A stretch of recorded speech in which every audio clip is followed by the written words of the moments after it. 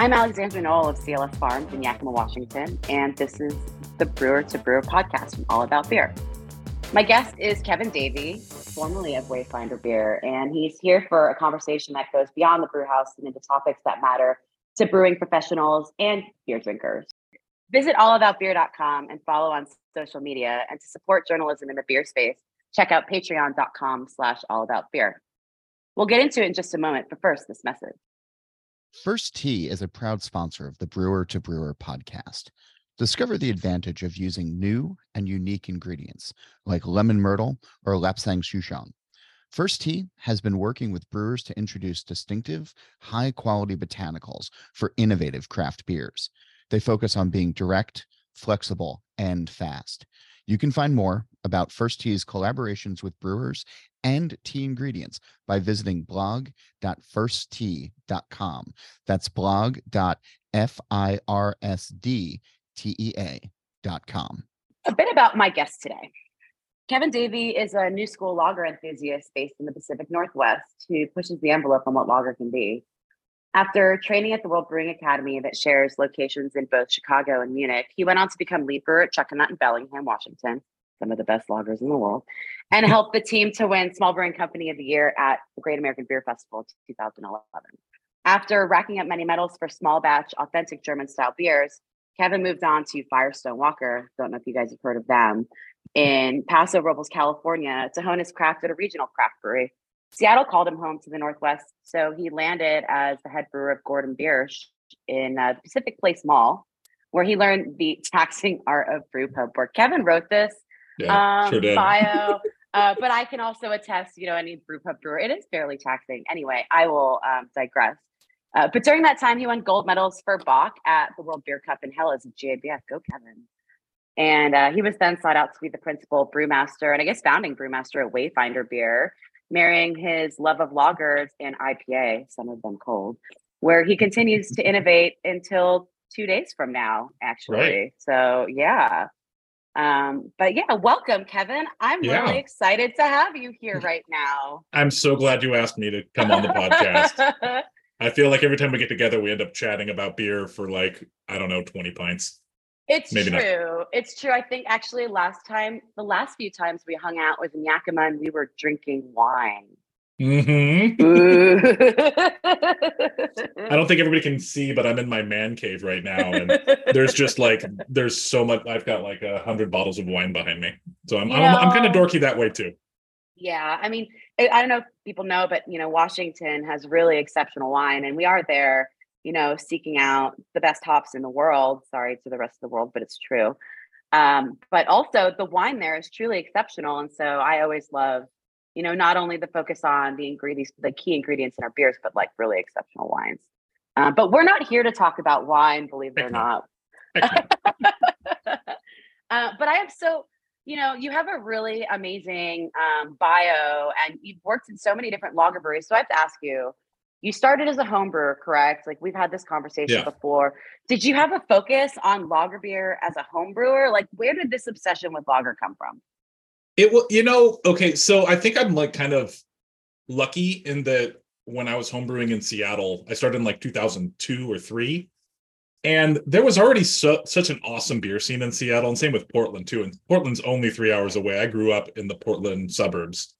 So I'd go back down and visit my mom and stuff like that. And me and my friends would go to John's Market and go to all these cool bottle shops and go to pubs and brew pubs and stuff like that. And so when I got into home brewing, I didn't want to brew IPA. I didn't want to brew amber ale or whatever was trendy at the time. I wanted to brew stuff that we could only get from Europe. And because it was expensive and it was exciting. I think a lot of people kind of forget that the mid 2000s Belgian beer was super exciting. It was. So I did a lot. I remember. We got some codgers on the show, or some of the listeners that can attest to this. And it's kind of amazing how much that fell off. People just don't do it anymore. I know. But yeah, it was Belgian beer and German lagers, you could go to a brew pub or a nice tap room, but you just couldn't really find anything other than imports. So that meant I wanted to see if I could figure out how to brew it myself. So yeah, I had a huge focus on lager beer.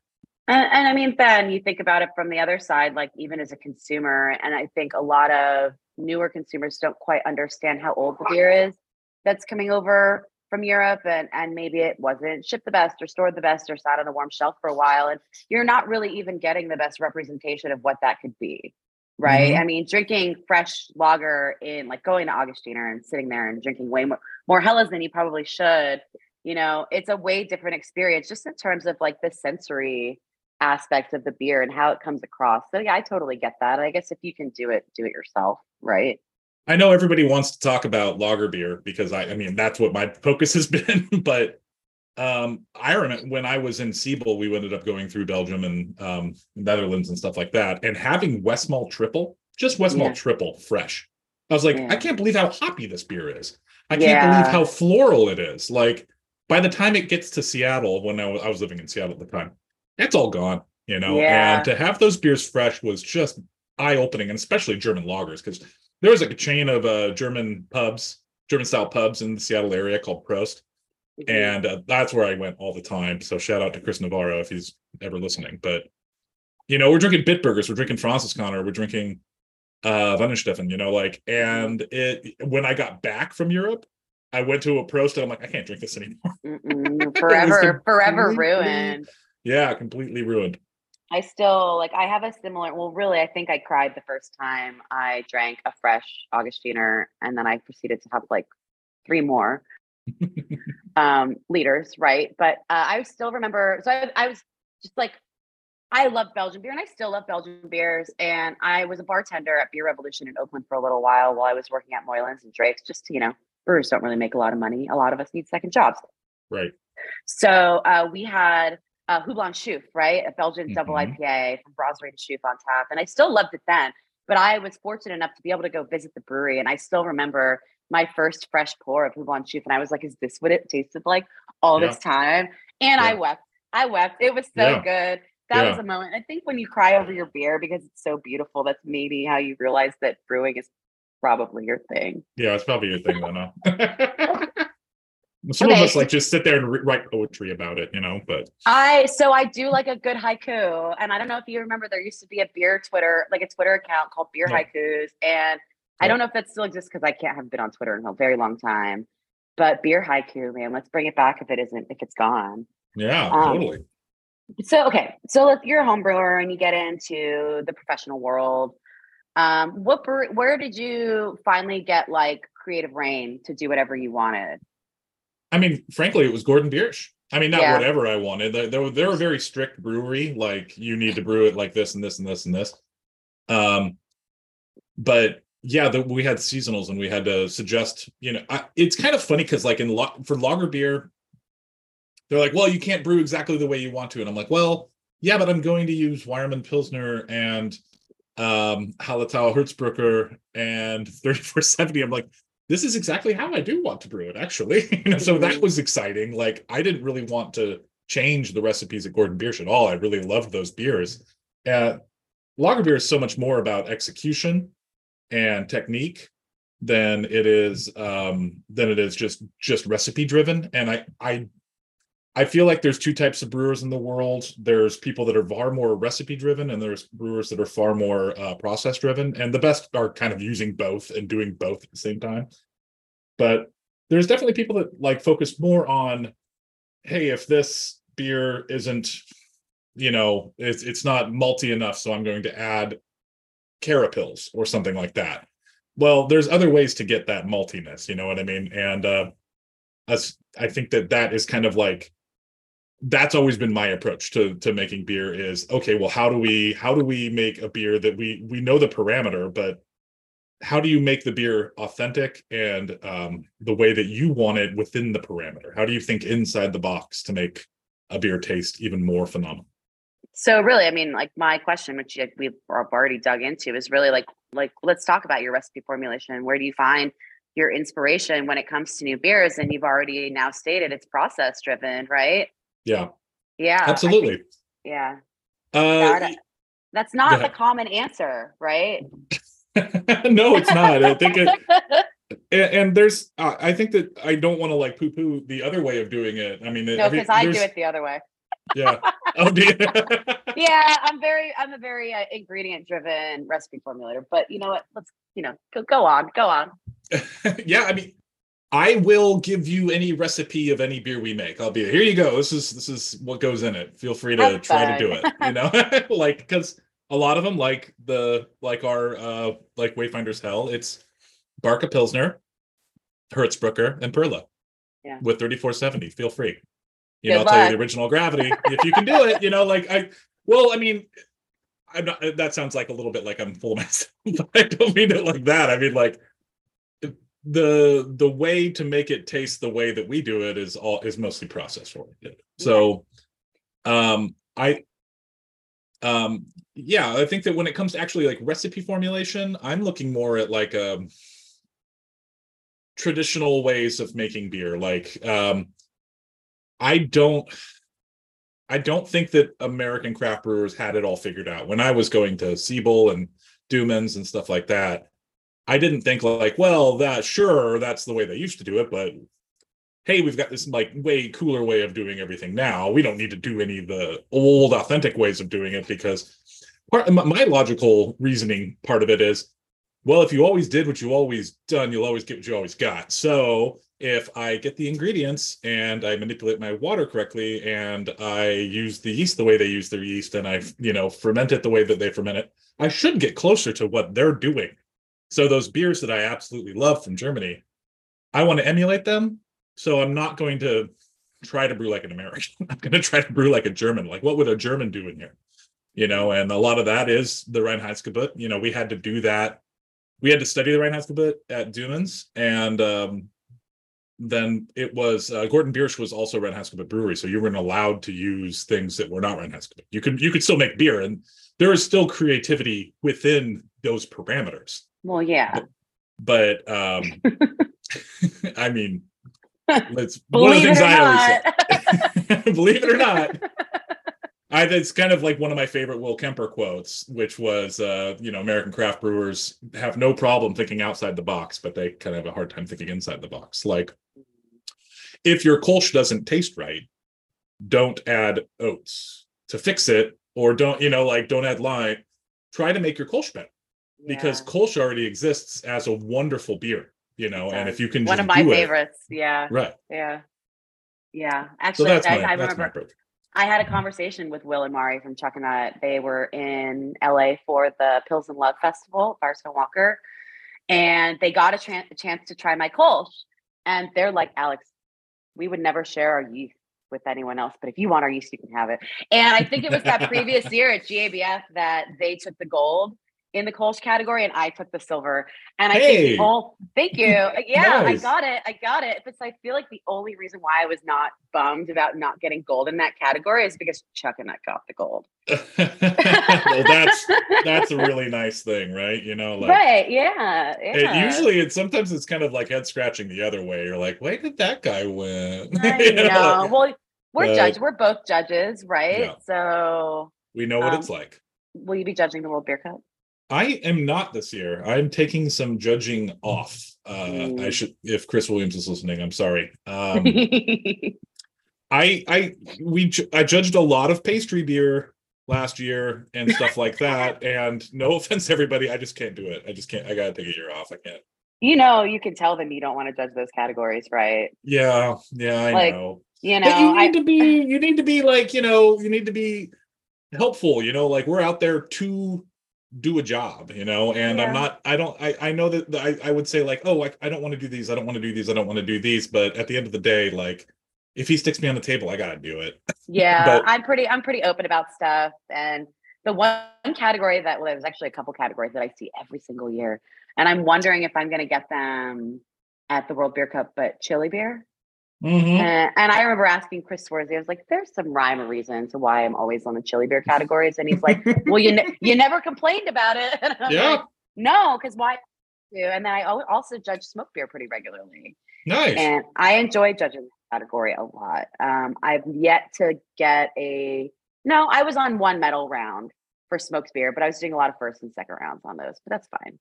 I did a lot of pumpkin beer. And Ooh, people don't know this about me, but I'm a huge pumpkin beer enthusiast. I did not know that. And most people would think it's kind of dumb, like, oh, pumpkin beer sucks or whatever. And I feel like pumpkin beer is like musical theater. It's like when you turn it on or you start watching it, like, oh, this is really cheesy. And then you start looking around, you're like, I shouldn't like this, right? And it's just, I don't know why.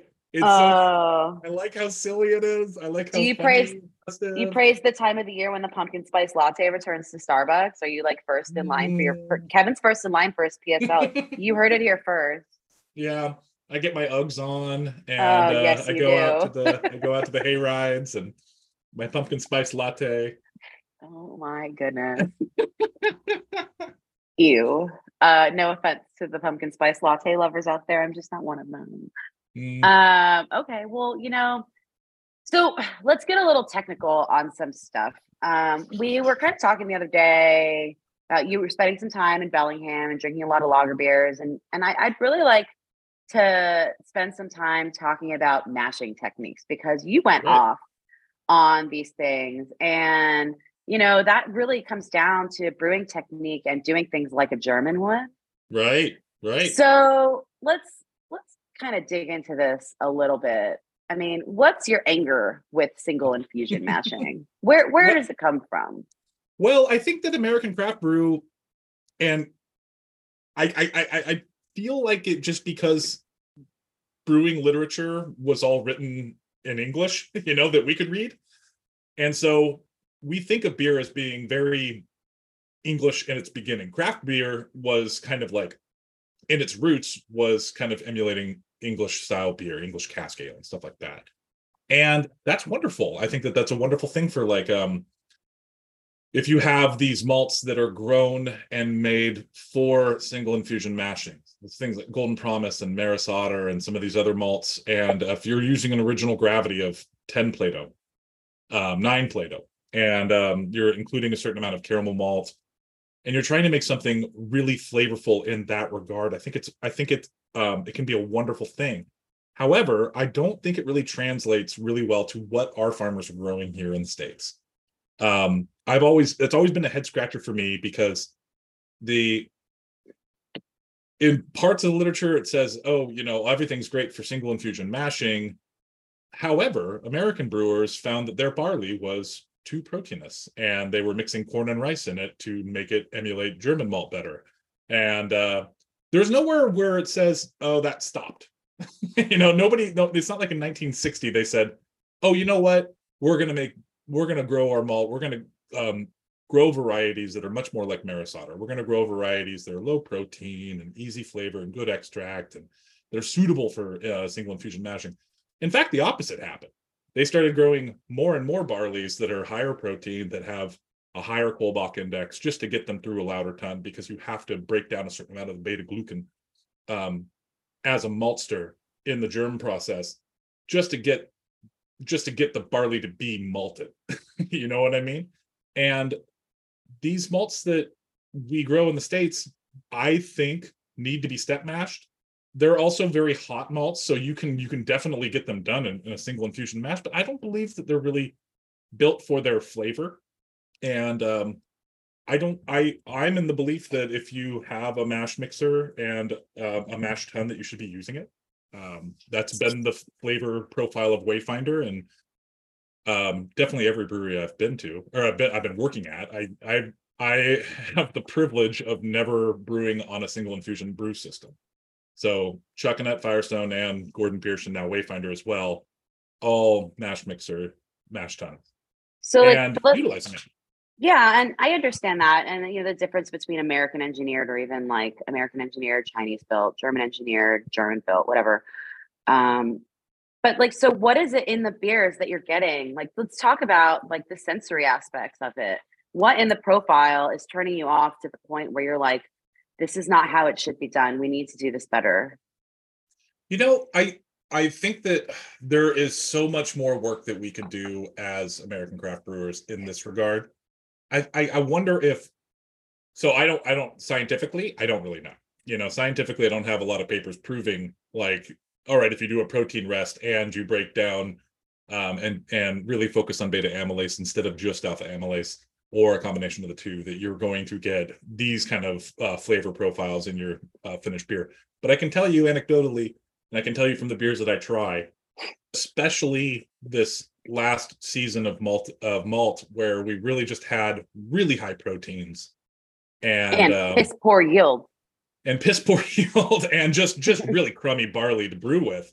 That the brewers that are step mashing these malts, the beers are tasting better, and the brewers that are not are struggling. They're having off flavor, and some of it is, whether it's DMS or it's kind of this it has like this there's sensory wise, I haven't been able to pinpoint. I've been able to say like, oh, this is that flavor, but I can't tell you exactly what it is.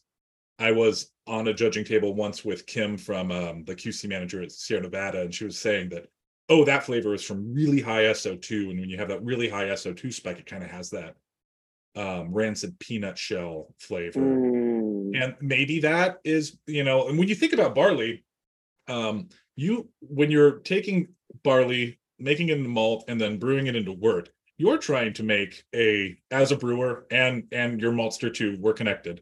We're trying to make something that the yeast is really loving to chew on and eat and make wonderful beer. You know what I mean? And so if you have something that has too much, so imagine it as like a big plate of food. If you have something that is just rice, it is boring and it doesn't finish, even though it finishes most of it, it doesn't, it's gassy, some yeasts just like some barleys a little bit more, you want to have a balanced meal in there, and that's kind of our job. So even though you will say, if you're starting at 12 Plato and you're finishing at 2.1, hey, I got to the finish line. But that doesn't mean you got where you wanted to go. You know what I mean? Because it does matter what you started with, what the amount of maltose that you have, the amount of protein, the amount of beta glucan gums that you have in that malt translate to the finished product. And so even if you're getting to that finish line, I think that there's room to make the beer taste better by mashing. And I mean, that's what I believe. So everybody out there, prove me wrong. Please do. I'm not trying to crap on single infusion mashing completely. I think that there's some amazing single infusion mashed beers. I think that most of them would taste better if they did a step on them. Are you stepping IPAs too? Absolutely. Yeah, we step everything, yeah. Just because of the barley quality. And so, like, where were you getting most of your malt from at Wayfinder? So the fun thing about Wayfinder is that we've been using a lot of base malts for different beer styles. We don't have a silo, we don't have a grist case even. So when I'm engineering these beers, it's like, well, if we're going to make a Vienna, we're going to use Vienna. And if we're going to make a Czech beer, we're going to use Czech malt. And if we're going to make our party time Pilsner, we're going to use Barca Pilsner. And that's been fun. Our yields have been kind of all over the place because you are constantly changing the base. Yeah. But we're 10 barrel system, so it's like, okay, we're all a little bit off, a little bit not. We brew higher gravity and dilute down and get it to where we want it to be. And so is there a little bit of loss? Sure, but I think it tastes like a more authentic thing. So we do use a lot of the Wireman products, a lot of the Wireman base malts, and we use a lot of Great Western Superior Pilsner as our base ale malt for all ales. Yeah, I guess that's the beauty of being really close to Great Western as well, right? Well, we're close to BSG and Great Western. We can literally, I drive and pick it up in the truck. and most Portland brewers do. Yeah, well, but Great Western has like an innovation lab, and are they actually running operations in Vancouver? Or is it just like bagging? I've never been a Great Western customer. Oh yeah, that's the whole. I've never been there either. I've never been through there, but yeah, it's the whole malting facilities down there on the port. That's really cool. Yeah, I really like that. I mean, I'm in Northern Kentucky now, and we have a small maltster in Ohio called Origin Malts, and they're doing all Ohio-grown barleys, which I think is really interesting. And then they don't have a malt house in Ohio yet. They're sending everything to proximity in like Delaware and bringing it back, but still not that far. But I'm always interested in bringing the barley closer if the quality dictates doing something like that, right? Right. Yeah, it wasn't. It's kind of interesting because like you're like, okay, I'm going to use Great Western because they're just across the river from me. But is Great Western is what I'm buying from Great Western? Is it all from, No, no. I mean, it's a global commodity, so they're no, buying yeah, barley from North Dakota and from even from Europe exactly. and blending it And in. when I was brewing at Three Weavers, I was brewmaster for a long time. Kolsch was still a very large portion of the core portfolio there. And I wish I could have, we trialed some American malt in our Kolsch, but it just wasn't the same as buying German ingredients, right? And I know Right, the footprint, and there's a, limitation on sustainability on stuff like that when you're now bringing things across. Well, all of our stuff went through the Panama Canal to Los right. Angeles, and we would get containers from Bamberg. But you try. But at the end of the day, when you're truly obsessed with your craft, and really at the end of the line, it's about the flavor, Right. right? Well, you have to You're identify gonna of do who it. you are, right? Like, if Yeah. are you a boutique brewer that makes small, authentic things, or are you a regional brewer? Are you somebody who is making something for all the grocery stores that is everybody should be able to enjoy? Well, then maybe you should be using something that is more locally driven and less of a carbon footprint because you're making a lot of it. So, That that gets really funny. I think that if you could make like a party time pills with local malts, I would make the switch immediately. Like yeah. I'm not spending the extra 30 cents a pound for fun, you know. Yeah, no, I agree. I've always kind of dreamt of that concept. And you see these smaller breweries opening, they have this dream of being an estate brewery, and they're going to grow their own hops and their barley and stuff. And I'm like, you didn't really think too far ahead on that, did you? Like, are you going to be able to produce enough for your brewery? Like, are Right. you making like a 1 barrel batch a week, if that, And I love the idea. It's very inherently romantic, to bring things closer to home. But I don't know. We still haven't quite gotten there. Maybe we should just all start making cider. Well, especially here in the Northwest, we grow most of the apples over here between I Hood River and Yakima. know. We're all moving to Washington, and we're all making cider. Yeah, we're all making hopped cider. Yeah. Oh no.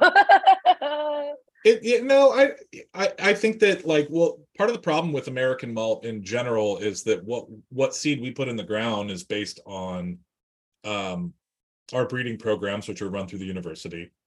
And from what I've heard is most the breeding programs in Europe and especially in Germany are privatized, and they're driven by the businesses.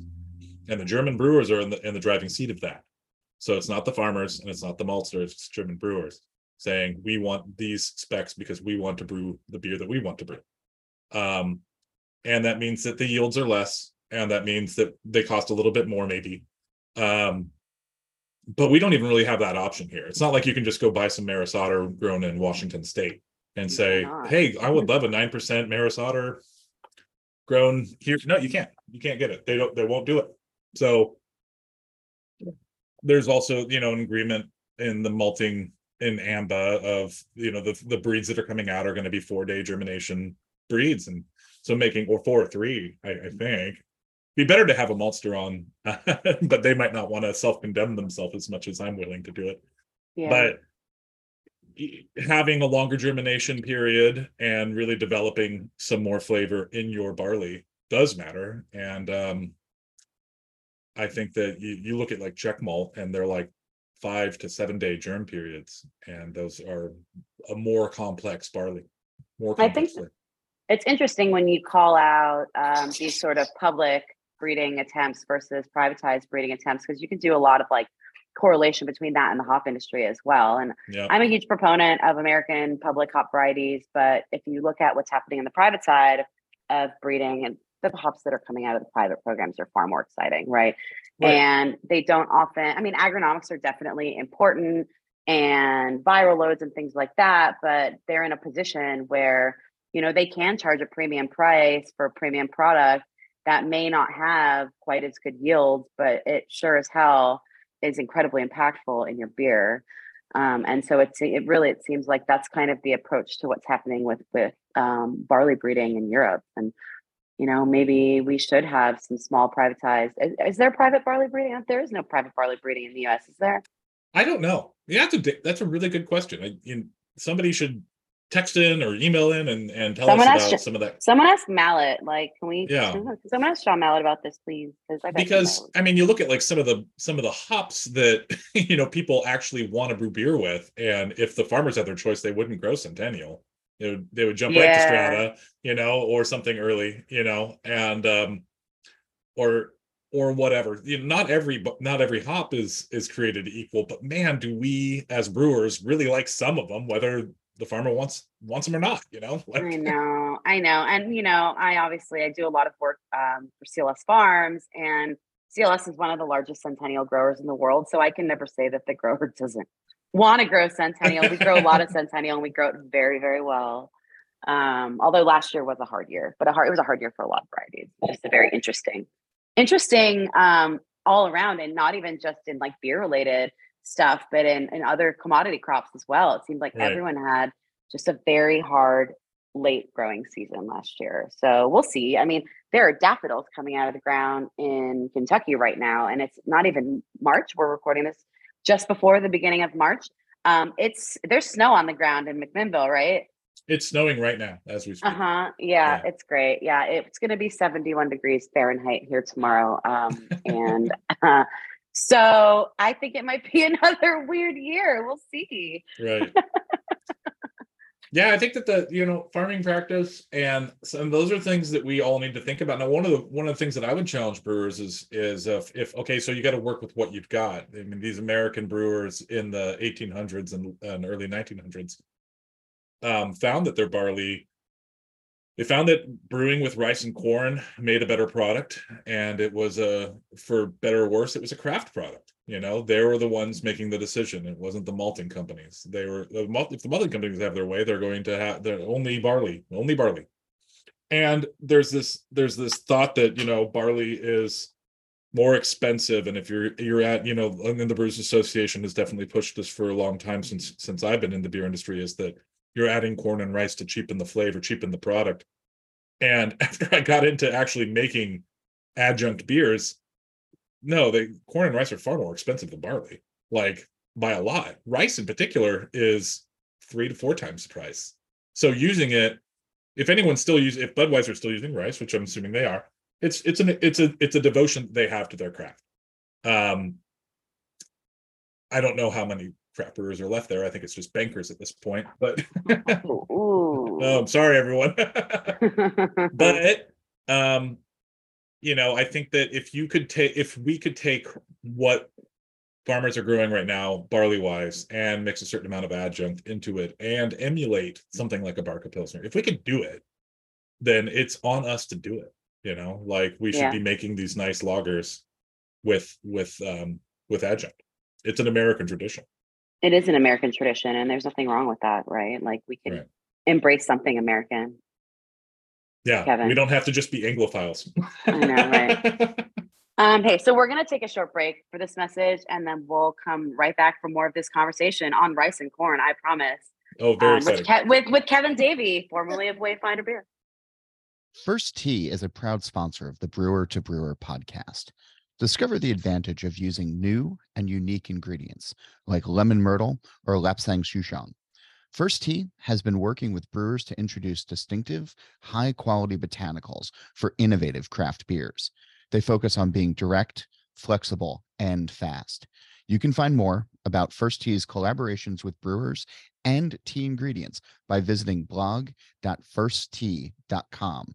That's blog.firsttee.com. And welcome back, everyone. Hi, Kevin. Hello. I really want to keep talking about the concept of using rice and corn in beer. And we're not even going to get on the cold IPA thing because I feel like you've talked about that enough. You can use that as some reference point if you want. But, I'm not specifically a Budweiser drinker, but I love beer with rice in it. Right. I really do. It's so light. It's refreshing. It just has this very clean profile. And, I think a lot of times people are like, I put jasmine rice in this beer. And I'm like, okay, that's nice. But I think you missed the point of using rice as a nice, delicate sort of adjunct in your beer. But so where are you using these adjuncts the most? So at Wayfinder, we have a cereal mash decoction ton. So we've actually been able to take raw product, and at the beginning it was rice flour. We were using literally bags of rice flour, and then moving on to a flaked rice just because it was a lot less dusty, and mashing it, bringing it to gelatinization rest, boiling it, and adding it in as a step decoction. And that works great. And one of the things that, when I was looking into doing some of these, so before cold IPA, what I really wanted to do was do adjunct brewing. And I've got friends from just being at GABF, like Troy Casey, when he was working at AC Golden. I reached out to some of these people like, hey, like, what do you guys do? And they're like, well, a lot of us are using syrups, and I'm like, well, what about cereal mashing? Like, does anybody do it still? And it's just it's just very, very old school, and a lot of people are not doing cereal mashing anymore. And sadly, I didn't have any friends at August Shell. I should reach out to those people and just chat with them, because I know that they're still doing a lot of cereal mashing, and so I believe Yingling is doing it as well. But reaching out to some people that have been in the industry, Troy's dad in particular, Greg Casey, and also I was reaching out to a raw ingredient supplier, and shout out to Dave Holland at Adams Grains in Sacramento. He used to work at Bud and at some of these other places, and these guys would talk about the flavor profile of corn beers versus rice beers, and it is subtle, it is nuanced, and it's, I think that from a brewer standpoint, it's kind of hard to talk about it because we make such hoppy IPA beer that those are not nuanced beers. But there is something to be said about a beer made with 20 to 30% rice. It has like a very soft texture. There's a certain pillowiness of mouthfeel and flavor. It actually led me into going down a rabbit hole in sake. And there's a local sake brewer here in Oregon. So I've joined their club, and I've been buying sakes and trying the different ones and different types of polish, and trying to learn more about rice itself. I love that.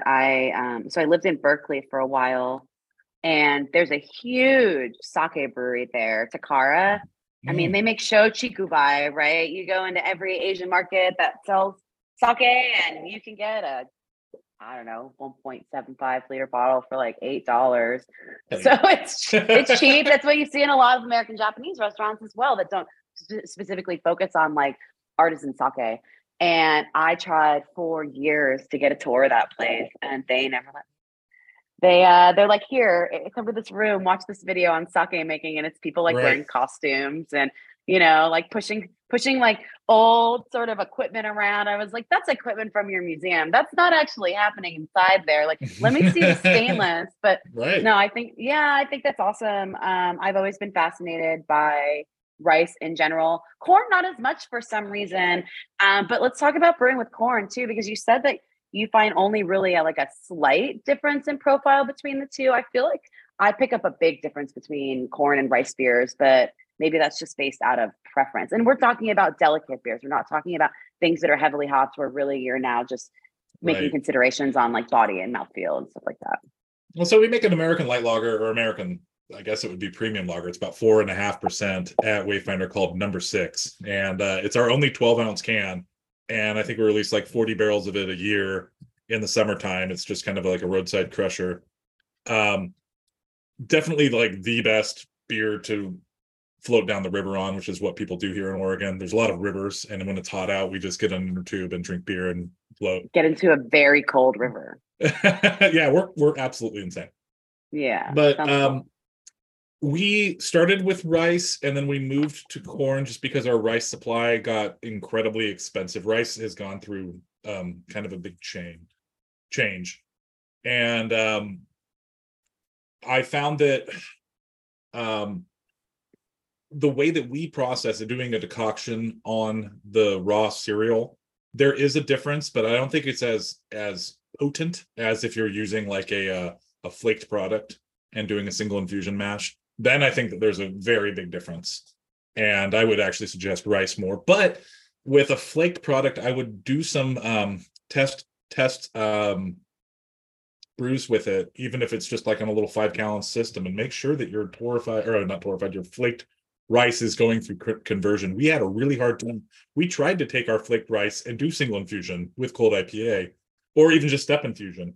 But the flaked rice that we were getting at the time, I believe, was not pre-gelatinized. So we would mash it and mash it and mash it for I think we went up to 4 hours, and it was still iodine black.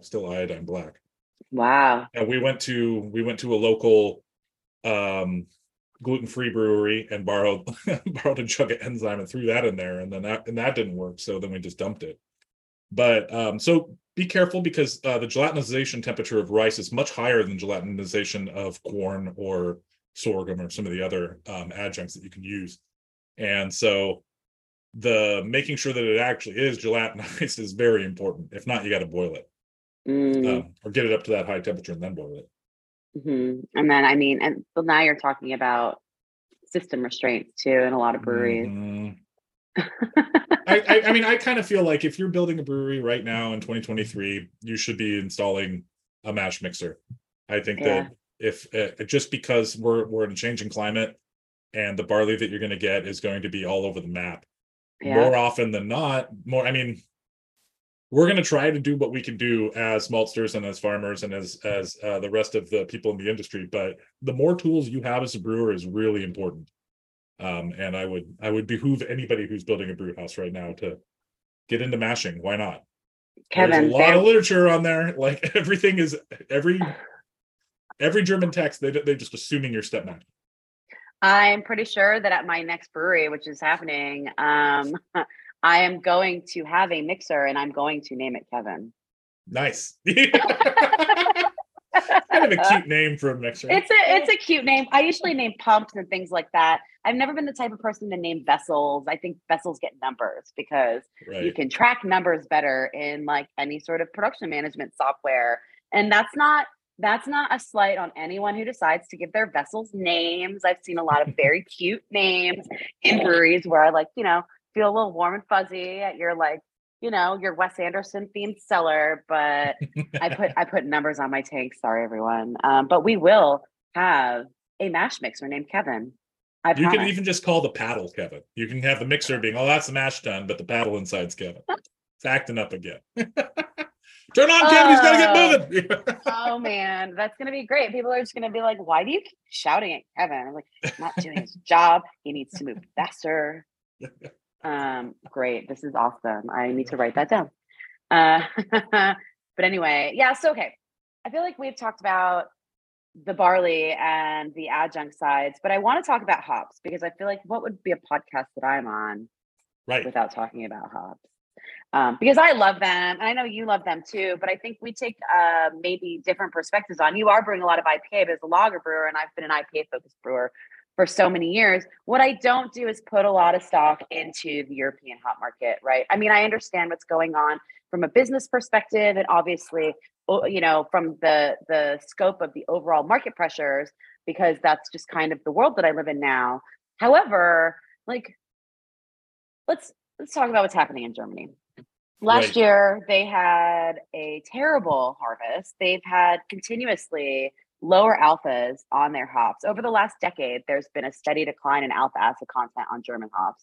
In addition to that, they've been dealing with drought or with rain when they don't need the rain. In addition to that, energy costs are going through the roof out there. And, I've had friends who spent a lot of time in Germany last year, and they're having conversations with these small family farms.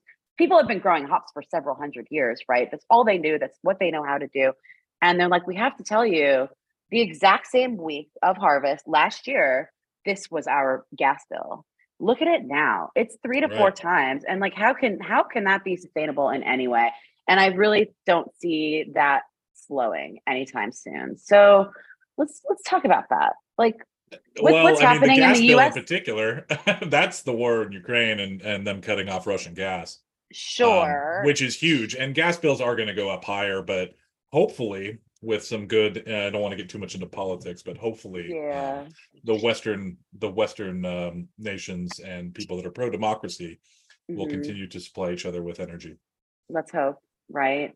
But so like with this lager revolution that's happening in the US, and it's continuing to pick up momentum. I believe I don't see any signs of it stopping, even though IPA is still like the single largest category in the craft market. And I think some of the most growth is shockingly coming through like Imperial IPA, but I'm pretty sure that's Right. because Voodoo Ranger is doing so well in 19.2 ounce cans and C stores. Good for New Belgium on that, by the Right. way.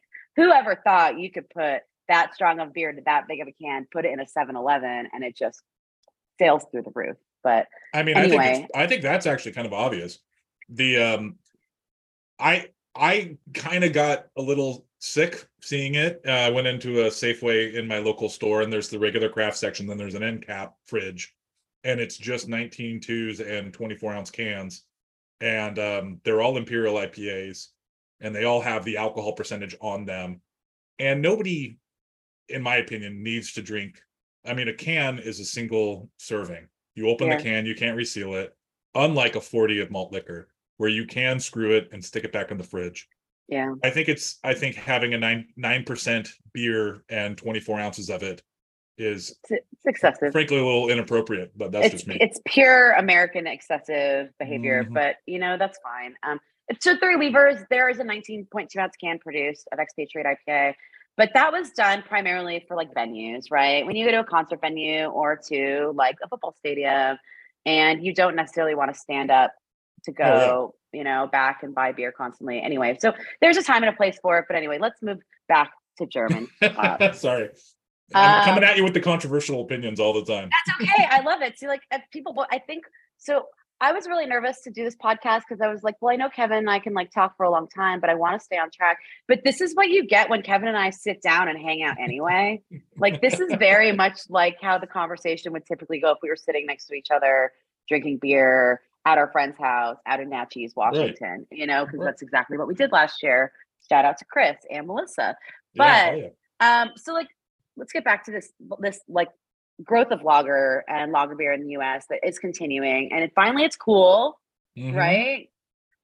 But so like, how do we mitigate this issue with European hops as the responsible brewers that we are? What are we going to do as we continue to put more and more stress on an already very strained hop market in Europe? Right.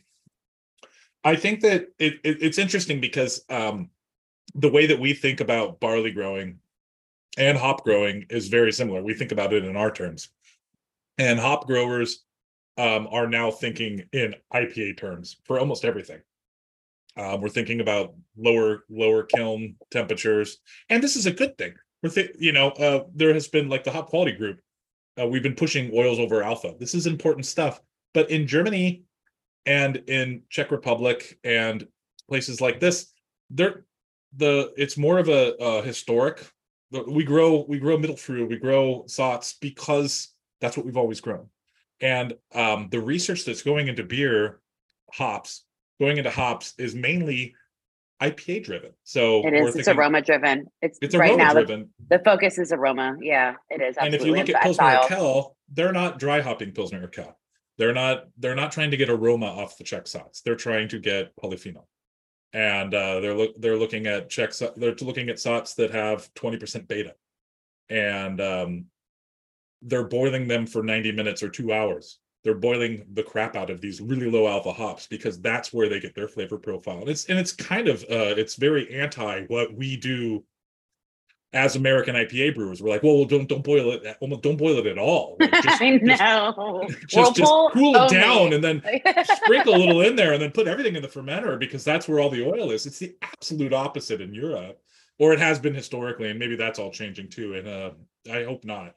But you look at these, like, why doesn't this one lager hop that Hopsteiner's been developing, or this other lager hop that YCH has been developing, or a hop quality, or a hop HBC, why isn't it taking off? And I think a lot of the focus is, well, we're using the same parameters that we're using for IPA, and the way you make these beers is not the way that you make IPA. No. You want to boil Mittelfrüh, you want to boil Satz. You don't add it all at the whirlpool. You don't dry hop it. You don't dip hop it. You don't do any of those things. No, and when it comes down to it too, you have to look at like volume, right, of production and just the volume of a hop that would go into a lager versus what's being used in IPAs these days. And Mhm. and bringing that back to the farm level, I mean, if the acreage isn't there, it eventually goes away. Right. So I think that if there's one thing I could say is, everybody go get some Mount Hood and Crystal and Willamette contracts and make sure that the farmers keep those in the field, because some of those a lot of those hops are wonderful in lager beer. Shout out to my partner Lisa, because she makes a really wonderful beer called Harvest Lager, and she makes this right around. We're in McMinnville, so we're in the wine country of Oregon, and it kind of is released during a wine harvest, and all the winemakers just guzzle that stuff down at the end of a shift, if there is an end of a shift, because when harvesting them, they're all working 12 to 15-hour days, and we're just trying to get them a beer that tastes good, that they can drink a lot of, and the Harvest Lager is it, and it's just Willamette. And it's Oregon grown Willamette. I think it all comes from Gale Goshi. But I think that taking some of those older ways that we make beer or make lager beer, which is literally, and I feel weird to be on a podcast telling brewers, hey, boil your hops again, guys. You heard it here. How about when the wort starts going over, add some first wort hops. When boil starts, add some hops, and then you're done. Finish the boil and get it in the tank. But Kevin, what about the dry hop? Like, when do you put in the dry hop? Don't, And this goes back to the whole, how do you build a recipe? Paint with really broad strokes. Make one beer that's dry hopped like crazy and not hot side hopped, and then make another beer that is only hot side hopped. It's funny that we think that we're going to get categorically different flavored beers out of using the same process all the time, and just changing the ingredient. Change the process and the ingredients. Change everything, change the color, change the ABV, change the original gravity, change the final gravity, change it all. And let's be real about this. I think, what is it? Some ridiculous percentage of American craft brewers make 1,000 barrels or less a year. So they're tiny. They have the flexibility to play around with this, maybe use a little less lactose and a little less Oregon fruit products. I love Oregon fruit products, but I mean, come on, every goes out there kind of tastes the same, because they're all using the same concentrated aseptic prepackaged fruit products. But yeah, experimentation with boiling your hops. Boiling your hops. Well, it's funny, because it was oh, well, what do we do about this hop? If you, or this hop crisis in Germany, it's well, if you're making 1,000 barrels a year and 700 of it is IPA, well, you're talking about 300 barrels of some lighter flavored beers, maybe a Kolsch, maybe a lager. I mean, we're talking about 2 boxes of Mount Hood, to get you through this thing. It's not, or maybe a little bit more than that, but we're not talking about massive volumes here. No, but there are still a lot of larger craft brewers that are relying heavily on European hops for their more traditional European style beers. Yes, some that I've worked at. Right. Biggest hop buyer in the world of some. Yeah. Yeah, exactly. And so, I mean, I'm not trying to tell people how to do their jobs, and certainly not how to write recipes, but I think that there should be a little bit more of a focus and a responsibility to maybe, I don't know, not tax the system in the way that they have been in certain ways. It's not to say, I mean, it's no secret now. There's been tons of articles and stuff released, if you follow the hop world, that there's a huge overage in American hops, right? And a lot of American aroma hops. And there's going to be a massive shift this year. One, acreage coming out of the ground. Haas says about 10,000 acres should come out of the ground.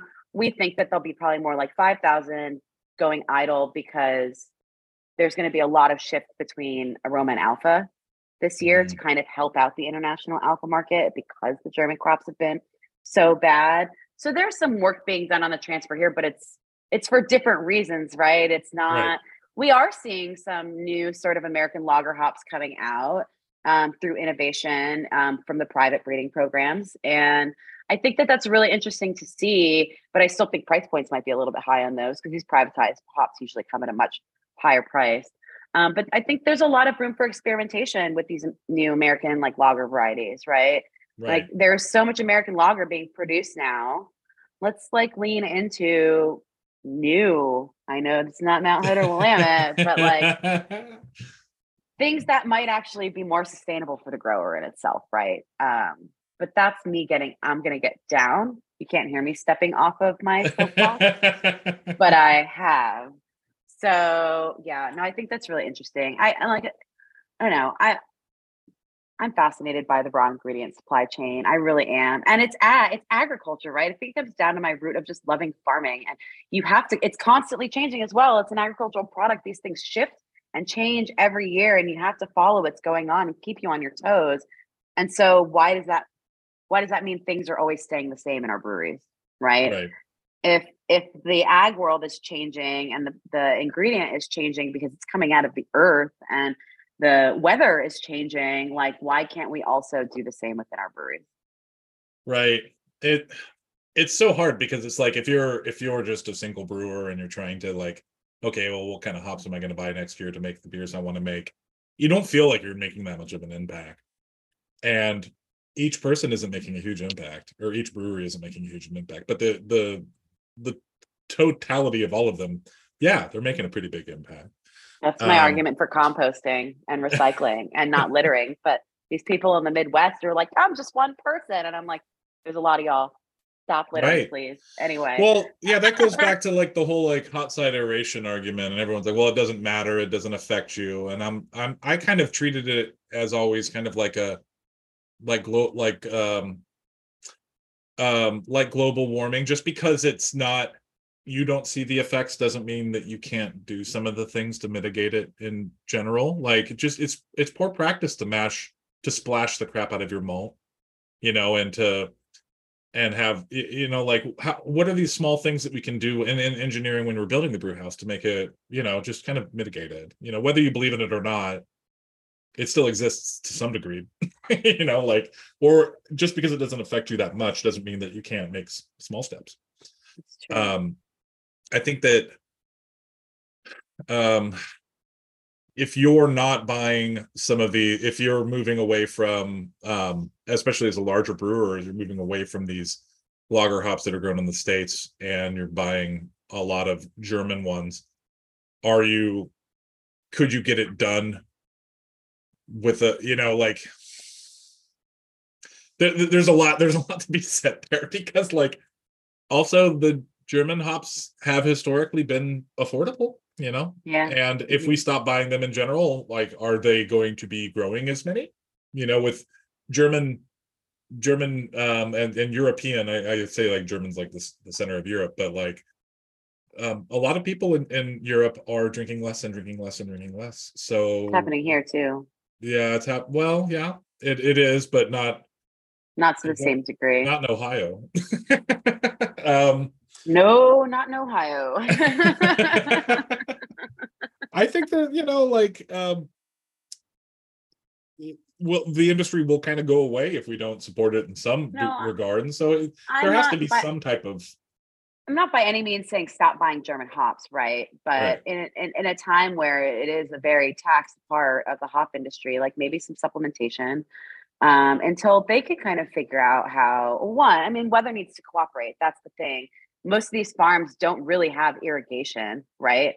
And when they do, right, there are some with a little bit, and even when they needed water, they weren't allowed to have the water. So, right. If these years continue to go on like this, the hops won't be there anyway. So maybe we should enjoy it while we got them. I know, yeah, it's true. Use them all. Yeah, it's such a complex thing because there's so many moving parts, and I don't know. I don't really know what the best answer is. There is no best answer. If I buy a pallet of German hops for 2 years of brewing, how much am I really affecting the whole global chain? And I don't know. I think it is, if you're going to buy a bunch of really nice middle fruit and then dry hop it at like 5 pounds per barrel, like, oh man, that sucks. Like, I would much rather. It sounds very chewy. It's pretty grassy. Yeah, well, anyway. Yeah. It's fine. Okay, so I'm going to keep this conversation to lagers for a little bit longer. Nice. What's it like to live with one of the best lager brewers in the country? Well, wonderful.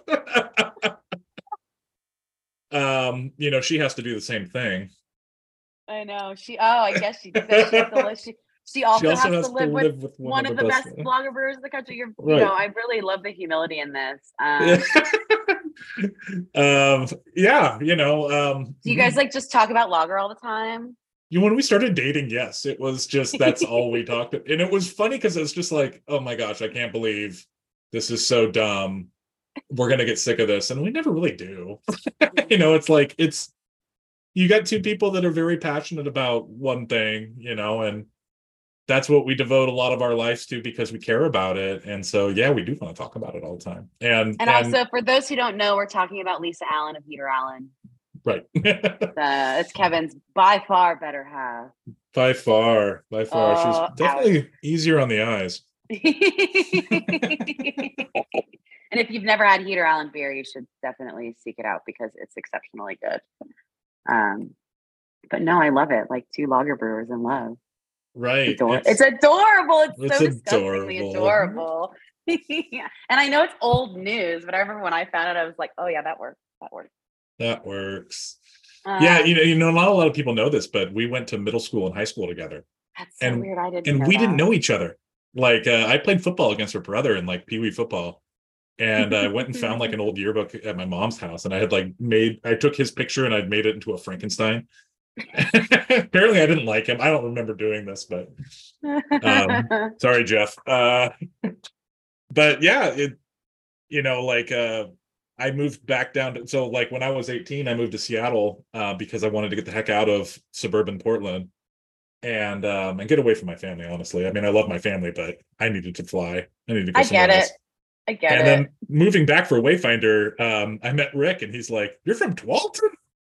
My daughter Lisa went to Tualatin." And then we hit it off after that because we know like all the same people and we have a very similar lived experience. So that's been fun.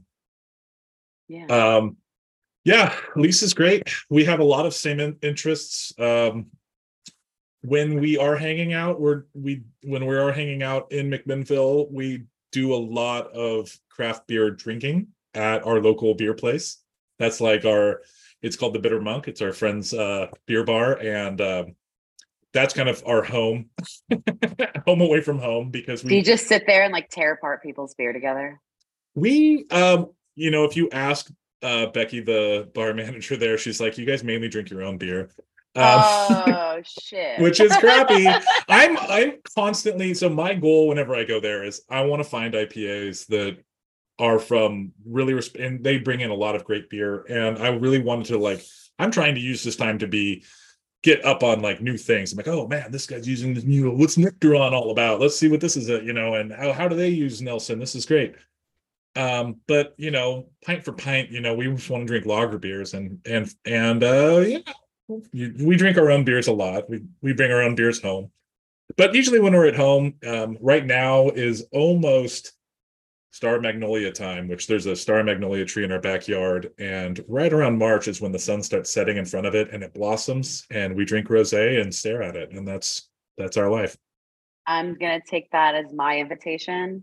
Yep, come down. Do the same. I know I've been invited before, but this is a very specific experience that I would like to share with you guys. So that sounds fantastic. I'll see you maybe in March, maybe not this March, maybe next March, but right. Cool. I only have I have a couple more questions for you. Yeah. Every time I see you, you have a different pipe. Kevin is a pipe smoker. What's your favorite kind of pipe and why? It's like kind of me asking, it's like what Barbara Walters would say, if you were a tree, what kind of tree would you be? My question to you is, if you were a pipe, what kind of pipe would that be, Kevin? I don't know. I've never, what kind of pipe? Pipes have so much different personality. It's kind of like a collector dorky thing. It's so freaking dorky. And it is very, very much so. And I don't know why I like it so much, but I do, and here I am. Right now I'm smoking a Canadian style pipe from Genode, and I'm smoking some deluxe Navy rolls. So I'm having a great time. Can you explain what makes it a Canadian style pipe? It's actually just the shape of the cut. They actually pipe makers name all the different styles of how they're shapes. And this is specifically a Canadian, maybe because it's long and it looks like a piece of timber, and they assume all Canadians are bloggers. I have no idea. But it fits well in my mouth and I like it. So there you go. Well, I am a Canadian and I am not long and shaped like timber. So I think they should really go back to the drawing table on the branding of that pipe, but that's okay. And then, yeah, I just have one last question for you. We don't have to dig too deep because I'm pretty sure we're running out of time at this point. But can we just like talk about what's coming next for you? I know you're kind of sundowning at Wayfinder. I can only assume you're going to be taking a little bit of time off because that's just what brewers do after they start projects. And but what else is going on? Well, I haven't really. So like I said, when I turned 18, I moved to Seattle. I never went to college and I've never really taken any time off. I turned 18 and I was a maintenance guy, and then I was a plumber, and I've just been, kind of a working class fella this whole time, and I've never really like taken time to really explore like, well, who am I and what do I want to do? So I'm kind of looking forward to doing some of that, and it's not really fun to talk about, but soul searching. Yeah, I just need a little time, honestly, and it's maybe the pandemic just totally screwed with my total mental health. I just need to get away for a little while, but I think it did that to a lot of us. Right. It's a very stressful time to run a brewery. Right. It's a very stressful time to run a brewery. And luckily I think honestly, the pandemic was almost better for Wayfinder. A lot of things that we wanted to do, it forced us to do them. We really wanted to get it in cans and do more labels and do more releases. And because we opened up and we were a restaurant and we had to kind of just make like 6 beers a lot, and we didn't want to do that. And so the pandemic really helped us there. But that being said, it was very taxing to come up with new things all the time and constantly like doing all these projections. And I'm also I'm hard to manage as an individual. I need to be my own boss. It's really what I've done some soul searching just within Wayfinder, and I need to, kind of do my own thing. And I think that is a big part of what I'm going to do afterward is I want to launch my own brand. Well, great. Yeah. And yeah. Well, y'all get excited. Keep us abreast of that sort of stuff. Yeah, I know. I'm sure it is. I'm always excited when brewers that I love make these beers that I truly appreciate go out and like do their own thing, because I end up loving what they do even more. Right. So, I mean, I'm upset that I probably won't be able to buy your beer in Northern Kentucky or Ohio, but that's not to say I won't travel for it. So right. Well, we'll illegally ship you some cans or something. I love it. Perfect. No, maybe not illegally, but we'll make sure that you sign the UPS thing. But that's it.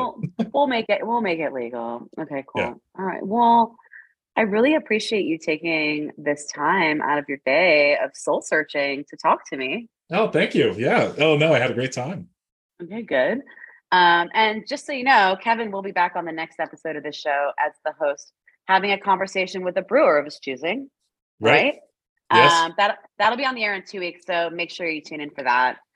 Visit allaboutbeer.com and follow on social media to support journalism in the beer space. Check out patreon.com/allaboutbeer.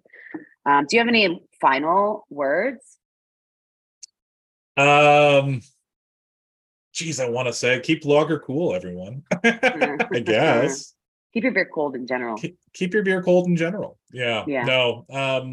Well, yeah, I think that it was weird because when I got into beer, lager was just so ho-hum and nobody really wanted to do it, and it was kind of dorky. And now I'm just so excited that everybody's celebrating it and enjoying it. And if I could tell everyone one thing, and I know I'm just talking mainly to brewers, but enjoy high quality beer and just a little bit less of it. Spend more money and just don't drink as much. All right. Well, I think that's a good note to end on. Thanks, Kevin. Thank you. And I'm Alexandra Nowell of CLS Farms. Thank you for listening to the Brewer to Brewer podcast. First Tea is a proud sponsor of the Brewer to Brewer podcast. Discover the advantage of using new and unique ingredients like lemon myrtle or Lapsang Souchong. First Tea has been working with brewers to introduce distinctive, high-quality botanicals for innovative craft beers. They focus on being direct, flexible, and fast. You can find more about First Tea's collaborations with brewers and tea ingredients by visiting blog.firsttea.com. That's blog.firsttea.com.